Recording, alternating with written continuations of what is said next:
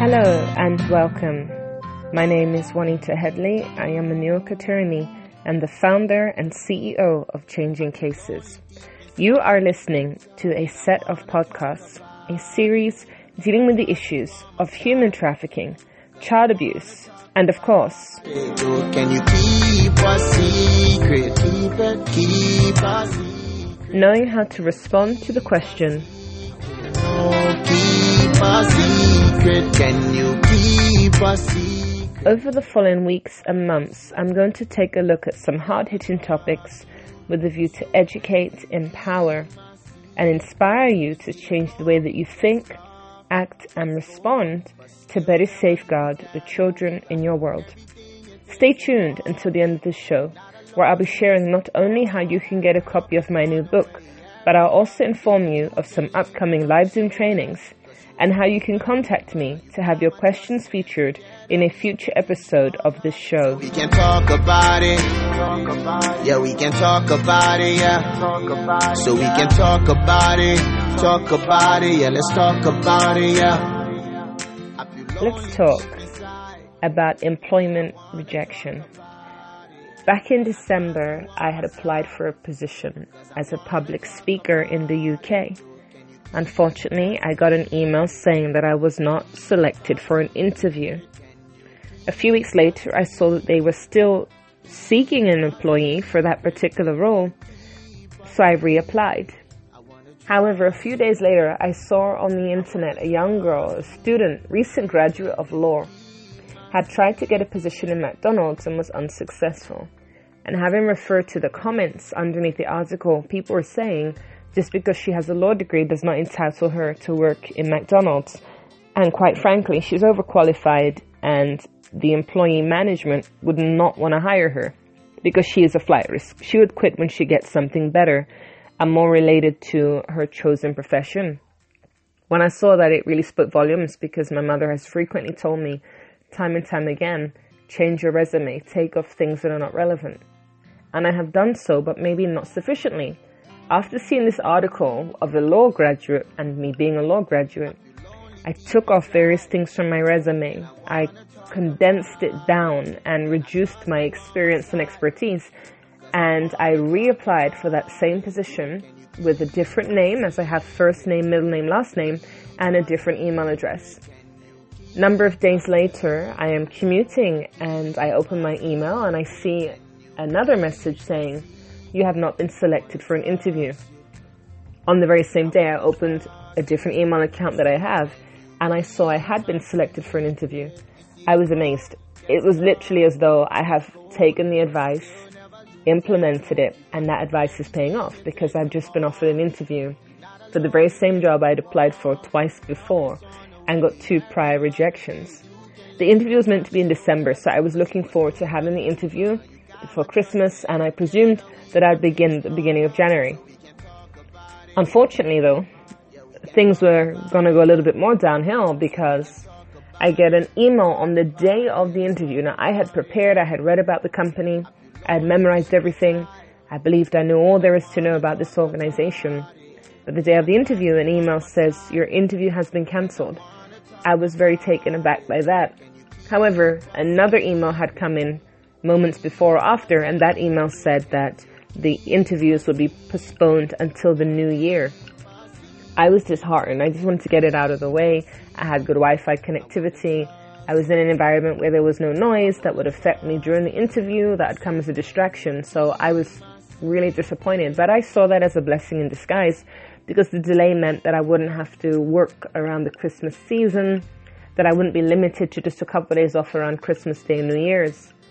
The new year came around, don't hear anything. I start to get concerned. Have they given away the position? Emailed the organization, emailed the organization, and I also emailed the hiring manager. No response.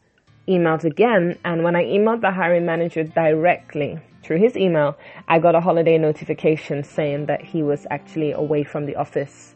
There was no date given. A week or so later, he finally reaches out and says, you would have seen that I was on holiday still. Interviews will be done in due course. So it's great news. I haven't been forgotten. But then there was another delay. And so I wait, and then I get an email that says to me that you will be offered a initial conversation. Now, I was kind of confused because in December I was offered an interview. It was postponed. And then now I'm being offered an initial conversation. Now, I've had initial conversations in the US before, so I know how that works. I know about networking. I get that. My most recent initial conversation in the UK, however, was more of a pre-interview to the interview. And it was a back and forth. It was dialogue. However, that pre-interview to the interview meant that I wasn't interviewed, unfortunately, hence why I was still looking for a position some months later. I was concerned about it, truth be told, because from where I stood, that meant I'm going to need suitable Wi-Fi. I'm going to need a location where it's quiet, conducive, all of these things. And then the challenge too is, it's not just one hurdle of an interview, it is now two hurdles. The conversation plus the interview. And if you don't succeed on one, you cannot go through to the next level, so to speak. I prepared, I read up on the company, I was ready. The day of the initial conversation, the hiring manager started to tell me all about the organization. Now, I already knew about the organization because I had wanted to work for them for the last 7 years, in fact. So I knew all about them. However, I listened, and in my mind, I was thinking, well, actually, I didn't need to do all that reading. I didn't even need to prepare for this. That's what was in my mind at the time. Of course, I said nothing and I just listened. It was an hour's slot that we had been given. He told me it wouldn't take very long. And so I was okay with that. And he asked if I had questions. Now, I have 5 standard questions I ask in every interview, but those are interview questions, not casual conversation. And he just told me everything about the company. So it's not like I can ask him, can you tell me about the company? He's already told me. So I asked my questions. And as I was asking, he would say, that's a really good question. That's a really good question. So I'm feeling really confident because he keeps praising the questions I'm asking and saying how great they are. At the end, I gave a short little summary, so to speak, of why I want to work for the organization. However, I must point out, though, we have met before. In fact, we met more than 6 months ago via Zoom. And when we met, I shared with him some of the projects I was working on and about my Christian faith. And he told me that he is a Christian too, and he spoke so much about his Christian faith. And I say that because when I asked him in the interview whether the organization was a Christian organization, he said no. But he was very stern, standoffish in that no, if I can use the term standoffish, it was like a categorical no, this is not a faith-based organization. And I was rather taken aback by that. The next thing I want to point out is he behaved as though he didn't know who I was. Yeah, we met, we spoke about our faith in God, and in that interaction, he acted as though he did not know who I was. It's kind of perplexing because we spoke at length. That's how I have his personal email address. And when we did meet some months ago, he said that he wanted to meet me because he had seen my resume and cover letter come into the office before, seeking work, searching for opportunities, looking for employment. I had applied to the company over the last 7 years, and he said he actually recalls seeing my information come in. He remembered my name, and that is why he wanted to meet me. So when we had this initial conversation, it was bizarre that he didn't know who I was, even though he did. And my friend said, well, maybe he was surprised you pretended you didn't know who he was, and so he pretended he didn't know who you was. And I said, it wasn't like that at all. What you have to understand is he led the interview. It's not even an interview, but he led the pre-interview, and he spoke first, and on the basis of the interaction, I went ahead with it. But I did drop into the conversation about my project, just in case he forgot who I was. I asked him, what are you looking for? And he started to list off the various qualities and character traits that they were seeking. He did make mention, though, that a lot of their work was done in churches, which was part of the reason why I asked if they were faith-based. But from my understanding, he had explained to me about the role. I understood what was expected, what was required. I understood there would be a lot of work in churches. It was quite clear to me what would be expected of the candidate who's successful and what would be offered to them. That was very clear, and it sounded all perfect to me. I really believe this is my dream job. However, a number of days later, I get an email saying that I had been unsuccessful and would not be offered an interview. Can you imagine how that would feel if that was you? 7 years you've waited to even be interviewed by this organization. You get offered an interview. The interview is cancelled. You get offered a conversation. And as a result of the conversation, you don't get an interview. That doesn't make sense. And as a Christian, that sounds like confusion. And we know God is not an author of confusion. That doesn't make any sense. And they sent me an email when I reached out and said, I'm a bit confused. I was offered an interview. Then you've given me an initial conversation back to an interview. And this is some of what they said. Regarding the interview process, we had a lot of applicants apply. This gave us the opportunity to review individuals through initial conversations, to have short discussions with these applicants who we saw were the strongest and see if their skills fit the role. This new process helps us to manage expectations and workload. And then he goes on to say, one of the reasons we felt you were not suitable is because we are looking for somebody with extensive experience working with young people in a school setting. So when I read that, number one, having sent it to a number of my friends, it sounds like a canned response. Number two, when he makes reference about how they wanted to see who has the best skills, they want to know who fits the role, I'm confused, because if an initial conversation is myself, future employee, talking to manager and asking manager questions, how can the manager decide what skills I have and if I'm suitable when they've not even asked me anything? And then in addition to that, when reference is made, we need somebody with experience working in a school setting. How can you tell me I don't have that experience when you didn't ask me? And on the back of that, what bothered me is that my resume and cover letter make it apparent that I have worked with children, orphans, street kids, juvenile delinquents. I've given presentations in schools all around the world. And then I'm being told that unfortunately I don't have extensive experience. And when I shared this with somebody, actually, she said that you don't want to keep pushing it, because if you continue to push it, then it's actually not going to look very good for you. And I was quite defensive in my response and said, I'm not pushing anything. When I did ask my initial query, I did not expect to ever hear back from them. And she made reference, because she's an American, the only job she's ever got is because of who she knows. In my country, it doesn't work like that. In the UK, it's very different. You apply, you get interviewed, etc. We don't network, we don't go for coffee. That's not how it works in the real world. You're hired on the basis of your skills and experience. But any person who knows that they are more than overqualified for the position, who knows they have the experience, the passion and all those skills, and has a decade of experience working with children, giving presentations and talking on this topic, to be told you don't have experience is quite insulting.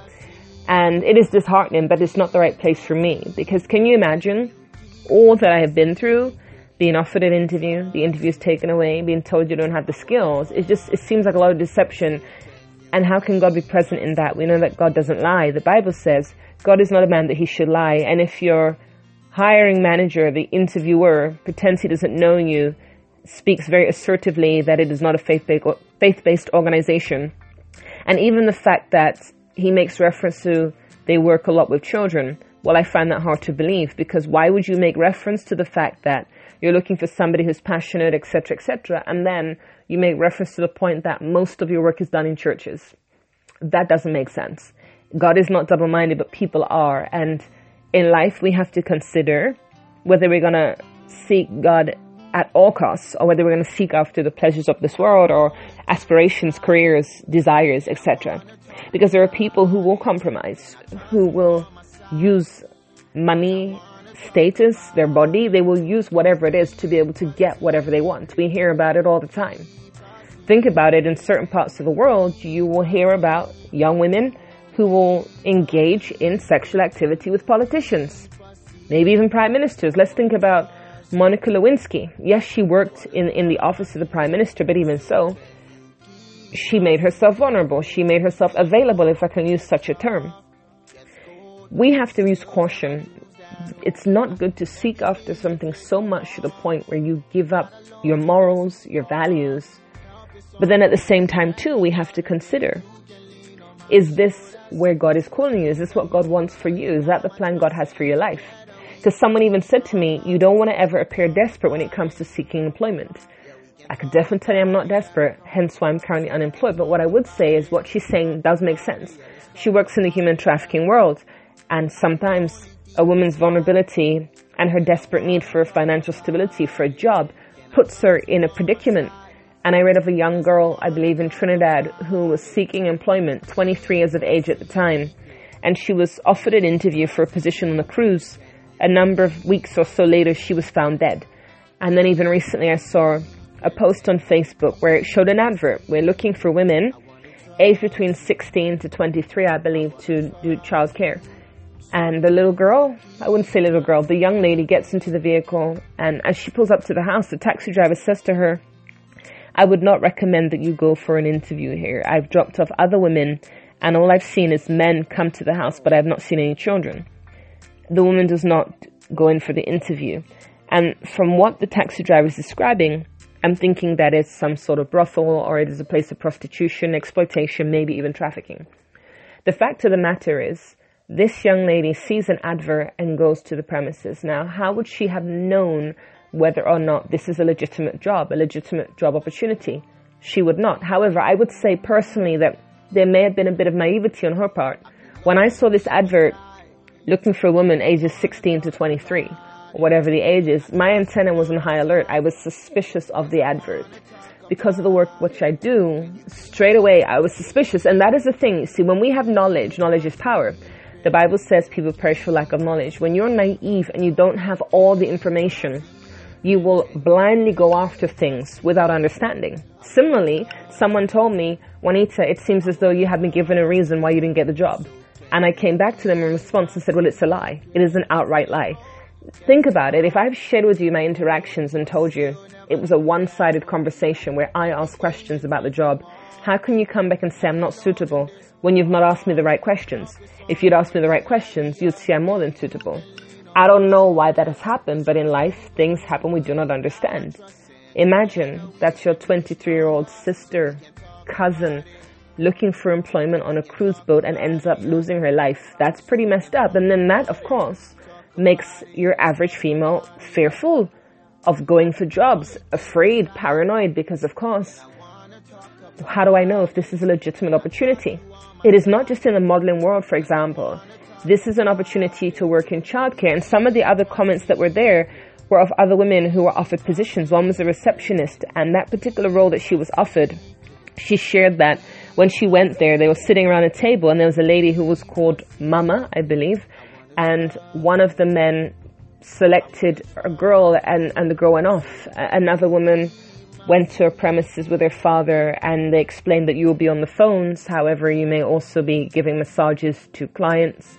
And the girl said she went up to the hotel room with one of the clients, but she never went back to that position. It is very difficult. We can never say what we would do in that position. We know, according to the Bible, that when Joseph was in a compromising situation with Potiphar's wife, he fled, he ran away with no clothes on. What do? Do we take that one client and never go back? Or do we have the strength, the courage, the ability to be able to walk away? One of these two girls who went to this receptionist position was with her father, so she was protected. But then I read that some of these mothers, parents and caregivers actually want to go with their daughter to job interviews. I don't think that's appropriate, but hear me carefully. Driving your son or daughter to an interview is totally okay. But going into the interview room, I think that's inappropriate. If I was hiring somebody, I want to get to know them without having anybody there that could coax them or cough, and that cough is a signal or whatever. It sounds far-fetched, but think about it. When the police talk to witness or suspects, their preference is to do that alone. Unless the person is a minor, legally they cannot.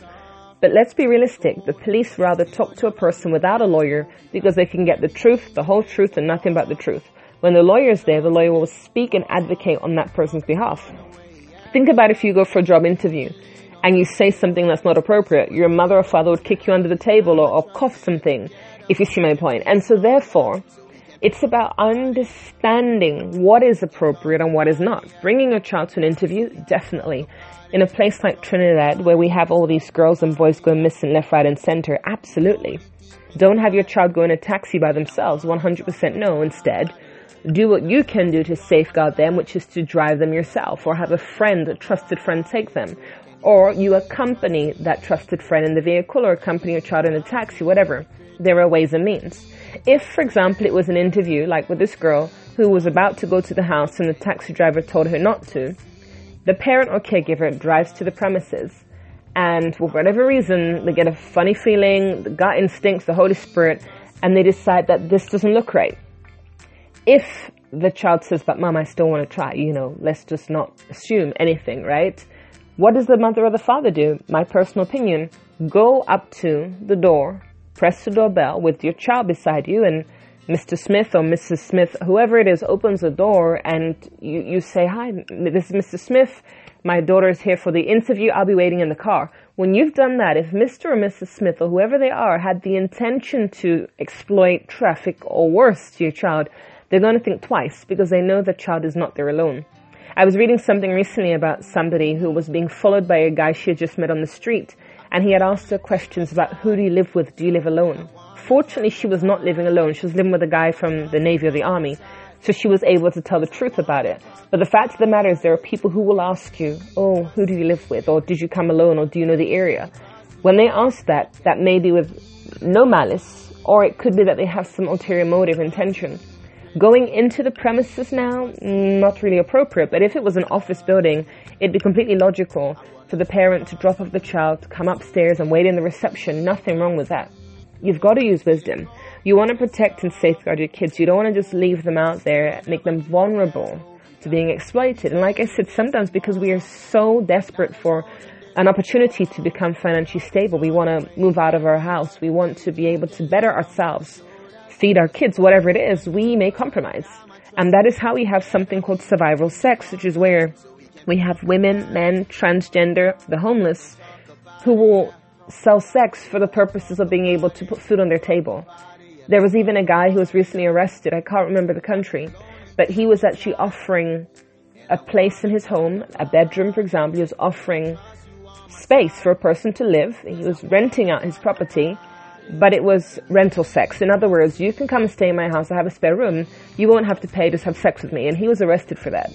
And unfortunately, with the current situation we're in, with the lockdown around the world and people losing jobs, livelihood, losing family members, breadwinner, for example, a lot of individuals are becoming very desperate. We know about people making photographs, OnlyFans, TikTok.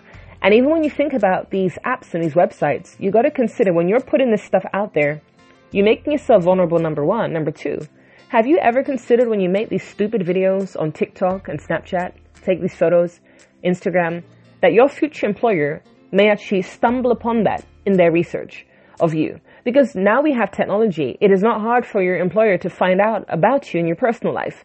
Do they really want to have you representing their company or organization? But unfortunately, especially with the younger generation, they are so fixated on fame, on becoming an influencer, on likes and hits, that they're willing to compromise to the point that they do not even consider the repercussions of what they're doing for the future. When you're young, innocent, naive, you do not think about work, and now you don't even have to work. Take some stupid photographs and become an influencer. Make some ridiculous videos, become an influencer. All you have to do is put adverts in your videos. It's that simple. It's unfortunate that things have happened the way they have in relation to the technology being misused in the way it is, and with a lockdown, we have nothing better to do with our time. And so as a result of that, we're doing things without considering the consequences. The Bible says you reap what you sow. In all things, there is a consequence. And I encourage us all to consider everything you do. What is the consequence of that? How is it going to benefit you? How may it harm or harbor you? Consider that. Whether you do the right thing or not, there is a consequence. In times we may lie or white lie because we're trying to protect or save somebody. Is that conducive? Like someone said to me, for all we know, they could have declined to offer an interview because they have someone else already available for the position. In fact, somebody who works in the company already. Or it could be prejudice, etc. There are times we will not have all the answers, and we have to accept that. There are times when doors will close in our face, and people love to say, well, when one door closes, another door opens. I haven't read that in my Bible. But what I can say is that when a door is closed, the God I know doesn't need to open the back door. He will open a window. A window is a new opportunity. Doors opening, doors closing. I'm not into all of that. I'm into windows of opportunity. Why? Because the window is something that you cannot see. The door is there. The door is a fixation. It's bigger, right? The window, that is something you can't see because you're fixated on the door, but the window is there. The window could be on the side of the house. In other words, you're facing the left and the Lord wants you to go right. The doors opening and doors closing. How do we know who's closing the door? But when it's a window, that is a whole different dynamic. Is it the enemy who's closing the door or is it the Lord closing the door? We don't have answers to that. But when we seek God first and seek Him above everything, the Lord will direct us to the windows of opportunity. There are opportunities all around and some are very small. And those small doors, small windows, I should say, small windows can flourish into something much bigger than just a door. There are many of us who sometimes go through the side entrance. Why? That's the God we serve. He's a God who works mysteriously, miraculously. His ways and thoughts are not our own. The world talks about doors shutting and doors opening. The God I serve, He doesn't need to follow the trend. The God I serve can do anything He likes. He can recreate a door. He can open a window. He can open a basement. He can open the rooftops. We know about the guy in the Bible. The rooftops was opened, lowered through. The Lord will open a rooftop to get you where He needs you to be. But consider, where is my focus? My faith may be as small as the mustard seed, but the God I serve will come through for me. He will provide. He will supply. And He will meet every one of your needs according to His timing and His purpose. So keep your eyes fixed on Him, not on the door, not on the window. Just continue to trust Him, use wisdom and discernment, and seek Him with your whole heart. Thank you for listening to another episode of Can You Keep a Secret? I trust that the information has been useful to you. I believe that we all need knowledge and education, and when we have a better understanding of topics such as abuse, it enables us to better safeguard the children in our world. For a better understanding of the topics being covered each week, then please reach out to me for a copy of my new book, Can You Keep a Secret? You can follow me, message or email me so that I can answer your questions in upcoming episodes. We can all learn from one another, and this is an educational series that I hope will impact and change not just your life, but also that of the people around you. You can find all my contact details on my website, changingcases.org. That's changing, CASES.org. Remember to share this podcast with friends and family members. There are victims and survivors in your world, you just don't know it. But if we can all be educated, then the world will be a safer place. Please tune in next week for another episode